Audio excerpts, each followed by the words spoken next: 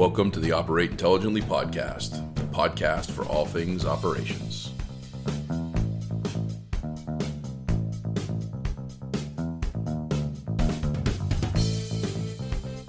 Hello, Operate Intelligently podcast listeners. This is Joshua Peach, and I am really excited here today to have way over on the West Coast. I'm on the East Coast in the city of Mount Vernon, Chris Phillips, who is the Director of Development Services there.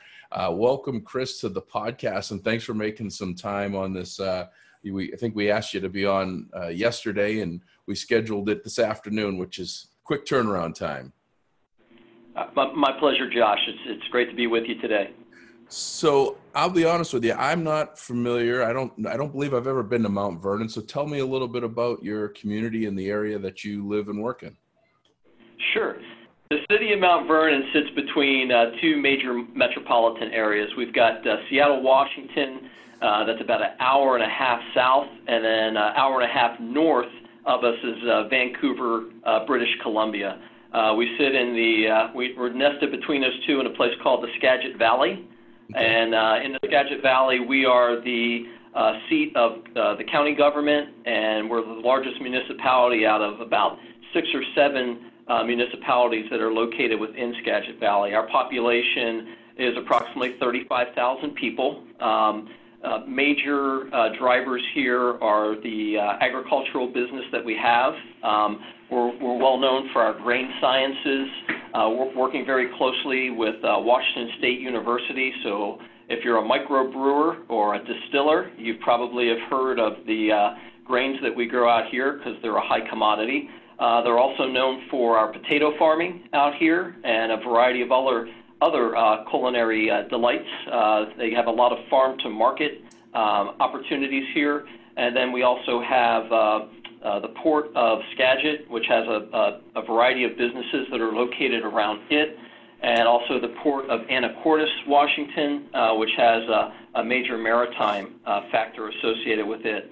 We're also known for our tulips and our daffodils. So this is the month of April, where we have people coming from all over the world, or we would have people coming from all over the world to kind of come to our particular area and enjoy the flowers as well as the local cuisine and wines. So that area is a tourist also area. That's near that must be near our Palazzo. I may say it wrong all the time. The Paulsbo. Oh, Paulsbo? Yeah. Yeah. So Paulsbo is located on the other side of the peninsula. For us, we've got 15 to 20 minutes. You're in the mountains. And 25 minutes, you're in the Puget Sound. So literally, you could go hiking in the morning, and in the afternoon, catch a charter to go out and go salmon fishing. It's just that nice. Now that you told me that and putting it in relation, I've actually been through it. I haven't been to it. It is absolutely beautiful. So, here we are. If this was any other April, you'd be warming up for daffodil festivals and parades and all sorts of fun stuff. But instead, we're in this thing known as COVID-19, and basically lockdown, stay in place. As I shared with you, I just read this article that you guys are in one of these hot areas or epicenters. You had a choir that was playing with 112 people, and I think 50 or more of them actually came down coronavirus positive. So you've got quite a few people in your area that have the virus, that are battling it. So you're doing a lot of things, and you've had to take a lot of steps and stages in the last 3 weeks, month, but probably well before that to prepare yourself for delivering work as usual while keeping more than social distance in many ways. Tell me a little bit about what you're doing. Sure, you're absolutely right, Josh. I mean, things have been so fluid out here. As I would like to say, it's been a very iterative process. I mean, literally, information is changing, day to day as it relates to the COVID-19 medical emergency. It is one that has definitely impacted our town and our community. We have what is close to being a shelter in place here by Governor Inslee, and again, there were a variety of, I think the edict was probably, or protocol was probably about 12 to 15 pages long, so you could find out what was essential businesses that could be open, and then what are those non-essential businesses that needed or were required to be closed, and then how was the enforcement process going to be handled. So there's a variety of things that were going on in relationship to those particular federal and state mandates. One of the things that our mayor did, her name is Jill Boudreau, very early in the process, almost a month ago, declared an emergency in response to the COVID-19 medical emergency. Worked very closely with the county government as the county declared an emergency. And again, just so that we were available to federal or state aid when it became available. And as you know, just a few days ago, Congress passed, President signed that $2 trillion budget for that piece of legislature to assist local municipalities as well as public and private ventures that are out there. For us, this journey really started almost 2.5 years ago. So by way of just introduction, I'm a 30-year retired Navy veteran. My last job was running a naval air station out here in Whidbey Island from 2011 through my retirement in 2015, and then I got into public administration as a city administrator, first for 3 years in the city of Mukilteo, Washington, which is a little bit further south than here, and then most recently as a development services director. And when I got here, Mayor Boudreau challenged me as well as my team in development services to really create a state-of-the-art 21st century planning and permitting department. And I had been, part of my other duties is in facility maintenance management, so I was very familiar with Dude Solutions and how they worked, the cloud-based system. So in our early assessment phase back in 2017, we looked at a variety of cloud-based permitting tools that were out there. We ended up selecting SmartGov, which ultimately was bought out by Dude Solutions a little over maybe 1.5 years or 2 years ago. So we have been extremely pleased with our facilitation, our training, our integration with SmartGov, and then most recently with their integration of another software system called Bluebeam, which allows us to do electronic plan review. So I'll talk internal to the staff first. What we did was we had purchased the whole staff of 15 individuals, all had laptops, which allow us to undock, go do group training sessions, and there was a plan that was invoked probably about a year ago that we could actually start telecommuting. Nothing new to the private sector, but for the public sector, there was not a whole lot of activity that I talked to of anybody actually working from home to do this. So we had tested it, we beta tested it in 2018, we implemented a little bit of it in 2019, and that was one aspect of it. The other thing we did was taking a look at our inspection routine, where you could go on SmartGov, you could do your inspection process online to request an inspection. What we did with each one of our inspectors, as well as code enforcement, is that we worked with other municipalities who had mobile offices and kind of took their concept, but we Mount Vernonized it, if you will. In it, we have mobile Wi-Fi. They can undock and take their laptops out there, as well as Android or iPhones. We've got some folks who like either model. Mm-hmm. But what that allows us to do is right on station, go do the inspection. We can upload that information, and because it's a cloud-based tool, you get immediate action or response to the developer or the resident, so that they can continue that predictable path to completion for a variety of commercial or residential pieces of property that might be being developed. The other aspect that we wanted to go ahead and bring into this was for our pre-application meetings, we bought smart boards. We included upgrades to our conferencing center down here to enable webinars and also remote access via Zoom. So we'd already been implementing all of that activity prior to the COVID-19 medical emergency. Now, 3 weeks ago, just by chance, I sat down with my prior military background, and we did some crisis action planning. And we just sat down with my managers, and we talked about a variety of different activities that we could use our new technology, and how will we sit there and as something was of like this medical emerging has evolved over days, weeks, and everything to not only inform internally to our staff, but also externally to our customers, our residents, our developers, and making sure that it was a good symbiotic, relationship of information transfer. Mm-hmm. And what we ended up doing there, Josh, was 4 major aspects of the permitting process. With our pre-application meetings, we utilize Zoom technology to go ahead and do web conferencing.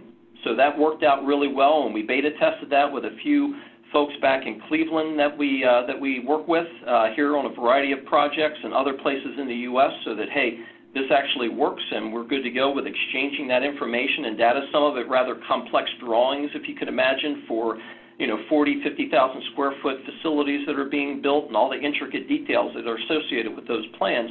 We're able to sit there and share that and work that aspect of it.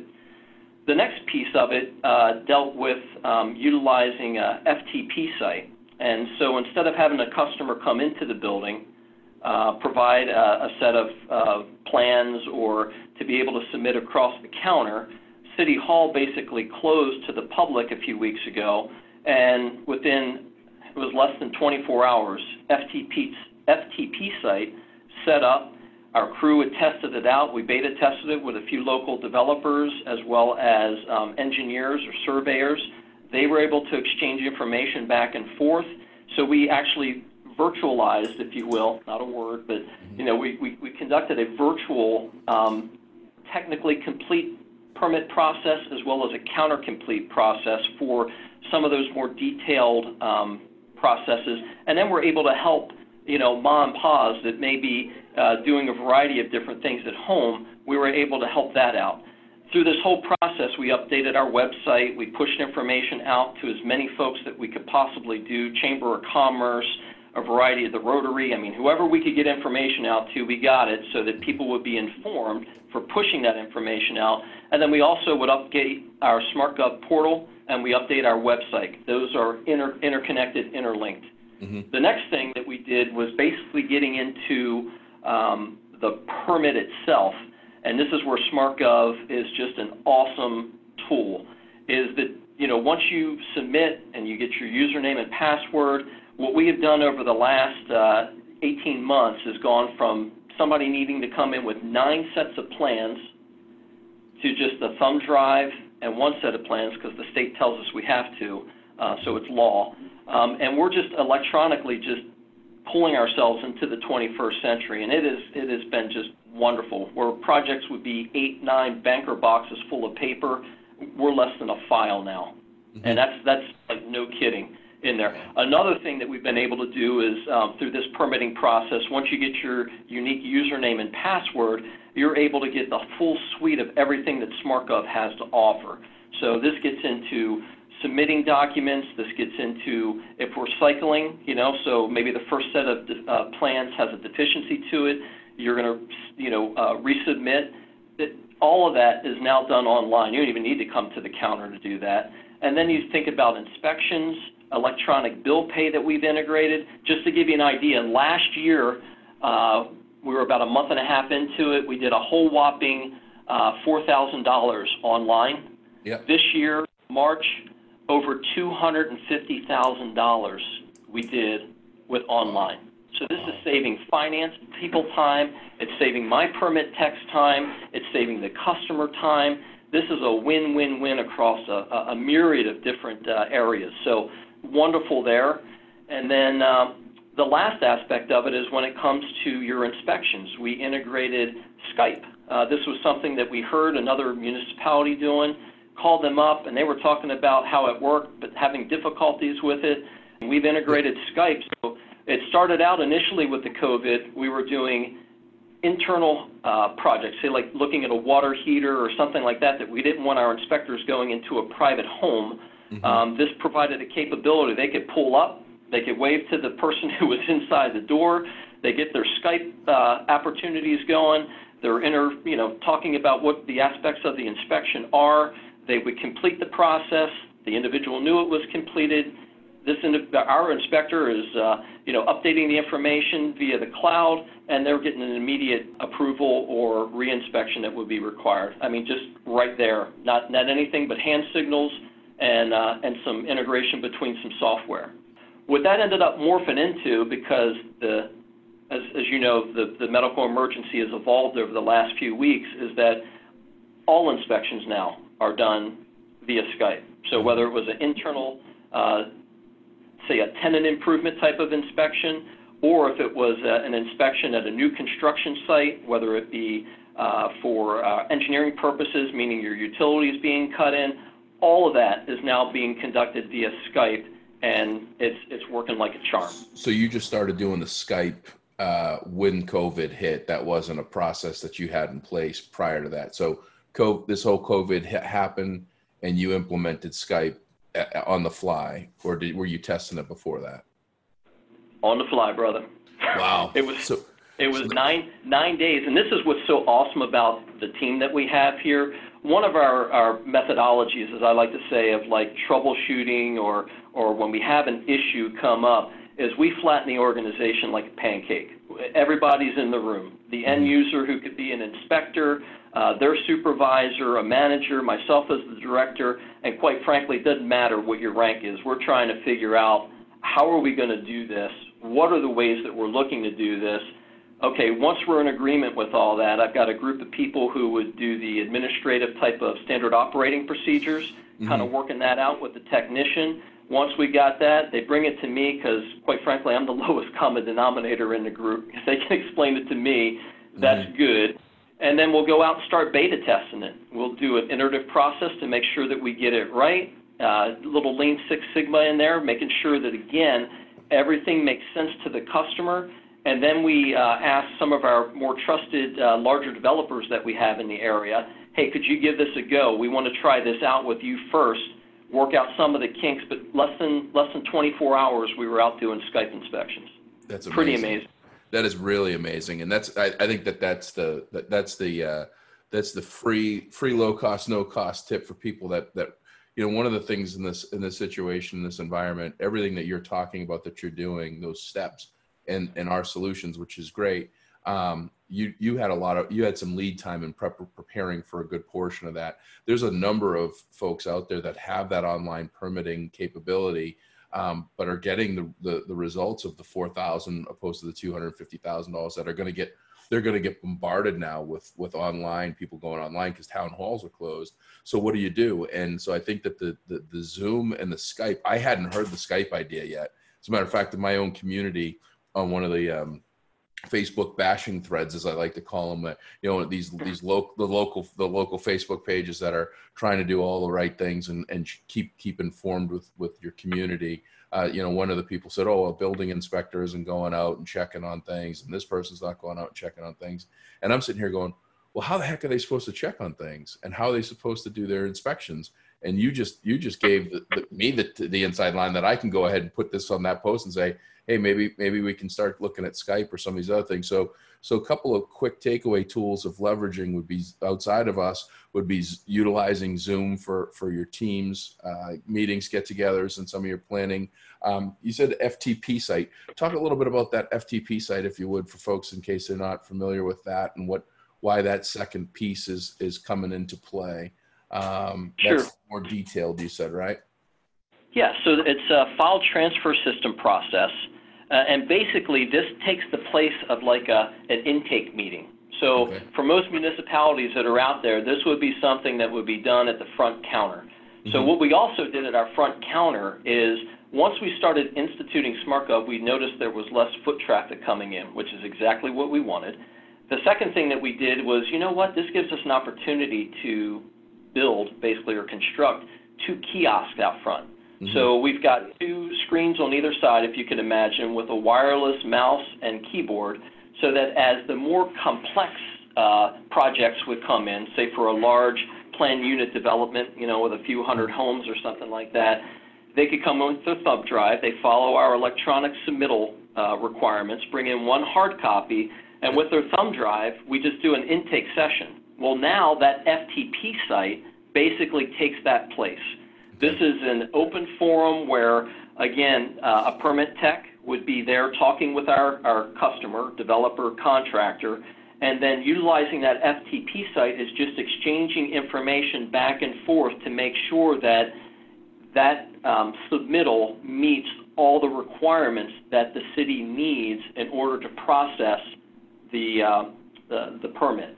So, for instance, you need a native version of a plan set for Bluebeam to actually work, which allows us to mark up a variety of projects. So your engineering manager, my senior planner, my building official, the fire marshal, all have a different color, if you will. And when they go into this markup tool, it allows them to go in at the same time. SmartGov allows that to go in at the same time. They can all make their markups, but the cool thing is once they're all done, it generates one set of marked up plans with one deficiency letter, with all 4 of the manager's information in there. Once that is saved in the system, that is what's transmitted back to our good friends, the developer, and then their team can go ahead and break that apart, see what they need to go and do, and then the resubmittal process starts over again, which is much similar to the first one that I talked about, but all this would be done online. And if you ever needed a permit tech, all it is just giving a phone call and email, and then we're ready to rock and roll. Wow. I mean, you guys have, one of the biggest things that I've found is with this whole coronavirus, COVID-19, unlike any other tragedy or difficulty or recession or anything that we've had in my career anyway, going back to, Y2K, which a lot of people don't even, we forget about how devastating the fact that digits in a computer were going to shut everything down. This is unlike anything else because it changes every day. The rules change every day. The environment changes every day. The support mechanisms change every day. You guys seem to be really keeping pace and keeping things moving and adjusting on the fly as needed. What are some whether it's attitude mindset meetings? Is it what are some of your tricks of the trade that's causing me to sit here and go, wow, Mount Vernon's really got it going on, even though you're in one of the hotbeds of positive activity areas? What are some of the challenges that you've overcome and how did you do it? And then how are you able to keep such a great mindset and eye on the prize focus with everything that's going on around you? Well, so one of my favorite comedians is David Chappelle. Yep. So one of his things he's got, when keeping it real goes wrong. Oh, yeah. So what I tell my staff is, what do you have when keeping it real goes right? So here's where I'm at. Number one, as we're chatting here, what you see is what you get. Quite frankly, and with my background, I've been trained basically to go and do a variety of different things, and the taxpayers have always put me in a position to succeed. So from a standpoint of, I call it, the red horde coming over the city lines with the guns ablazing, this isn't it, but it's probably as close as, in the civilian sector, you're going to see something. This is again, a medical emergency of mass proportions. I mean, the only thing that we prepare for out here would be that mother of all earthquakes that's been on the horizon for a while, and how we can plan to take care of that. Well, in my opinion, minus out the earthquake and you plus in the medical emergency, and quite frankly, if you train to that one level, we're ready to work. So this is one thing I did, and again, it's a very small staff. It's only 18 folks that are in here, but we really took the opportunity to get down to the brass tacks about what's important. The other thing is that prior to this even happening, that troubleshooting or that continuous process improvement is flattening the organization like a pancake. Just because I'm the senior guy in the room doesn't mean I'm the smartest person in the room. I don't have all the answers. My team has more of those answers than what I do. I just need to, again, in some way, make myself vulnerable in the sense that although I am the leader, I want to hear from them. And I've got to build this trust and confidence between our teams so that, again, at the end of the day, they know that I've got their back and they know that I've got their back. So both ways, that chain of command flows. Now, I will let you know, I feel much better on the Napoleonic side of the house of chain of command. It's very traditional, where there's a bottom and a top. Leaping on that other side, though, I have found through my 30-year Navy career that it really does allow for these great ideas to come up. And again, it doesn't really matter who gets the credit. I will always take the responsibility if stuff goes wrong, but I want to foster that team to just think out of the box. If there comes a time I need to pound them back in the box, I'll do that. I know how to make that happen. But on the flip side of it, I just want to make sure that I am setting conditions for success. So leaving that as the foundational portion of your few questions you had in there, what we do is I meet with my team now, basically when we got to the point where we were telecommuting. So where other departments and other cities either shut down, and I mean there are some that are in the county here that just completely shut down. We are not. We are operating like everybody is here. So we telecommute. I've got 14 of 18 people telecommuting right now. We all know about what accountability is. They know what responsibility is. We meet every morning for 15 minutes. I go through the 4 divisions that work for me, meet with the managers as well as the employees.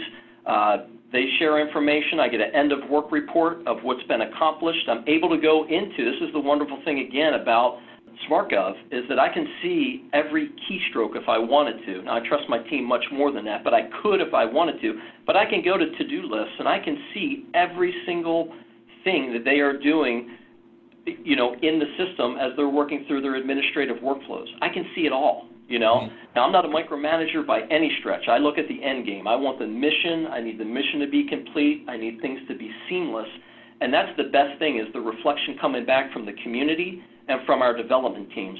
Those guys have let us know what's working, what's not. If we have a minor tweak to do, we'll go ahead and do it on the fly. We'll beta test it with the person who had the issue. So again, that continuous process improvement does not mean constructive dissatisfaction. I had a nice boss that hopefully if he listens to this podcast, that's how he was. He wasn't happy about anything. Didn't matter who did it. He just seemed to be, you know, ungrateful and unhappy. That is not what we have here. These guys, I'm telling you, it is a force multiplier that I've seen, that when you build that trust and confidence with your team and you're working through a variety of challenges, man, it is amazing to sit there and look at what they come up with in order to address these very complex issues that we have going on. So the morning meeting there throughout the day, I'm emailing and phone calling, you know, keeping abreast of what's happening, what's critical mass, where they need my help. I tell you what, day one, maybe probably a half dozen phone calls and a few emails. Now we're in a decent battle rhythm. Man, it is just, it's going, you know. At the end of day report, I'm usually, after I get back home, I go on a nice long run, get back, check what's happened that day. I'm usually the first one. I am still coming to work, so I'm physically here at the office, although I could be telecommuting. Under the current set of rules that we have, I'm one of the few that is here at City Hall with other essential workers that kind of keep things going.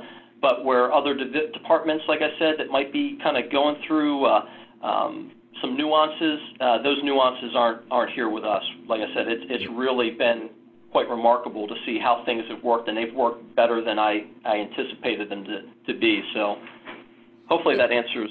Yeah, no, it absolutely does, and it touches on, you know, one of the things on this podcast that we really want to do, especially in this time. You know, we definitely want to help our Dude Nation in understanding how we can help from our solution suite and the difference that we can make. And you did that. What you just did was you just answered with a couple of things that from a personal perspective that anyone can take away and leverage and utilize in their day-to-day. And I think one of your first piece about the flattening the pancake, that is also one of the great books that I've read was Afterburner Inc.'s Flawless Execution. I'm not sure if you're familiar with those guys, but Afterburner Inc. it's a group of fighter pilots, retired fighter pilots, that started a business development program, and the book is called Flawless Execution, and it's the circle of the fighter pilot's mission from the briefing to the execution. Then at the end is the debrief, and their debrief consisted of everyone pulling their rank. Everyone was exactly the same level, and they had an open discussion as to what happened, what could be done better, what should we look at and evaluate, and start to figure out how to build off of that. Sounds like that's a lot what you do with your team. Is, hey, let's not worry about who's where on the pole here. let's get to the root of the challenge that we have and come up with a solution.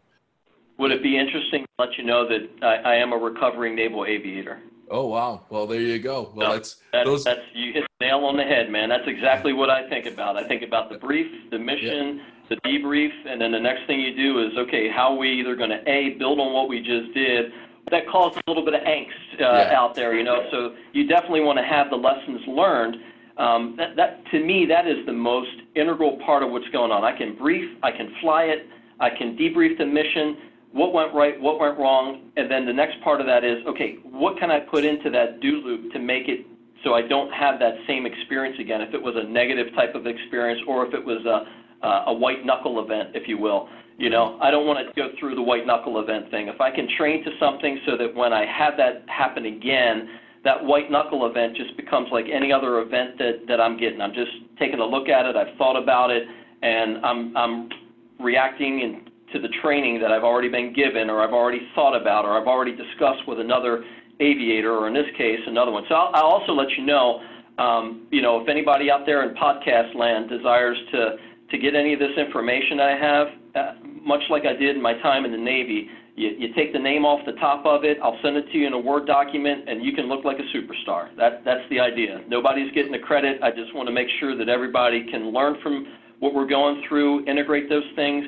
It's not rocket science, and if you ask people if they know, or people who know me, they will tell you I am not a rocket scientist, but very practical, very realistic about how to go about doing business. And then, like I said, really what it comes down to is you lead people, you manage things.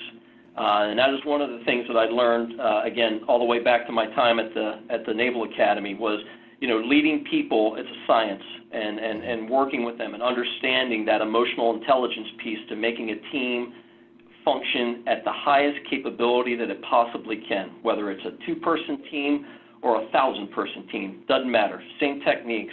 On the management side of the house is giving individuals the tools they need, the training they need to complete their job. So my mantra has always been train, staff, and equip. I stole that from Chief Petty Officers from years ago who taught me and trained me what it was, that it's not about me, it's about the people that I serve.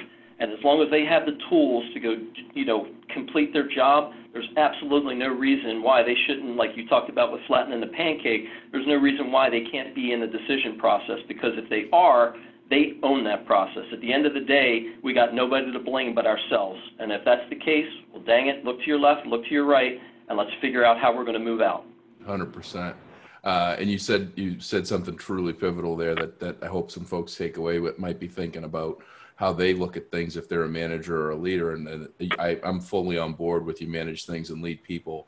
But the leadership mindset that you shared is also more commonly referred to in the business side of things from Jim Collins' Good to Great book, which is looking out the mirror, or looking out the window, or looking in the mirror. And this is a true leadership mindset that if you have it, that'll get your team behind you that much quicker and support you. And that looking out the window means when things are going well and when things are well put together and when the execution is done as flawlessly as possible or looks that way, you look out the window to your team and you recognize the greatness that they provided. And if it didn't go as smoothly as possible and could have gone better, the first place you got to look is in the mirror at yourself to see what could have been done a little bit differently. And I think, especially in times like now, those exemplary leaders are doing just that.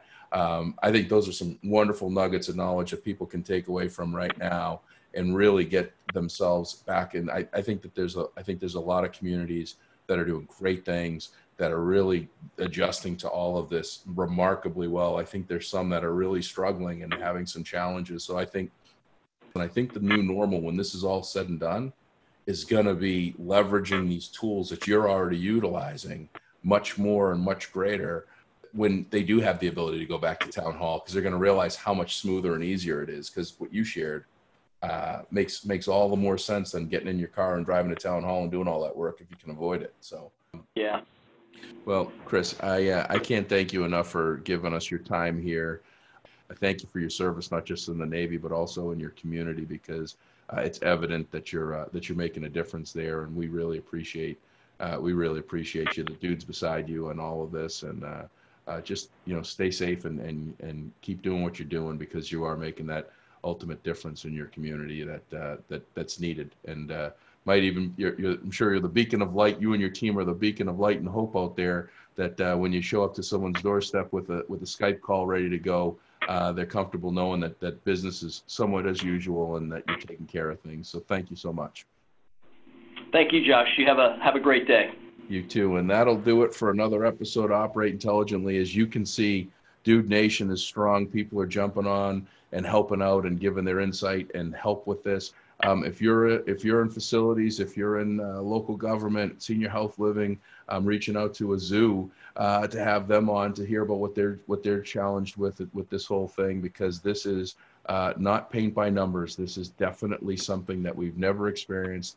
Everybody's dealing with it differently, and if we can pull some best practices and help just one organization do a little bit different or a little bit better, then we're winning. So in the meantime, stay safe, everybody, and thanks for listening. Thanks for listening to the Operate Intelligently podcast, produced by Dude Solutions. You can reach us by emailing dspodcast@dudesolutions.com or check us out on the web at dudesolutions.com.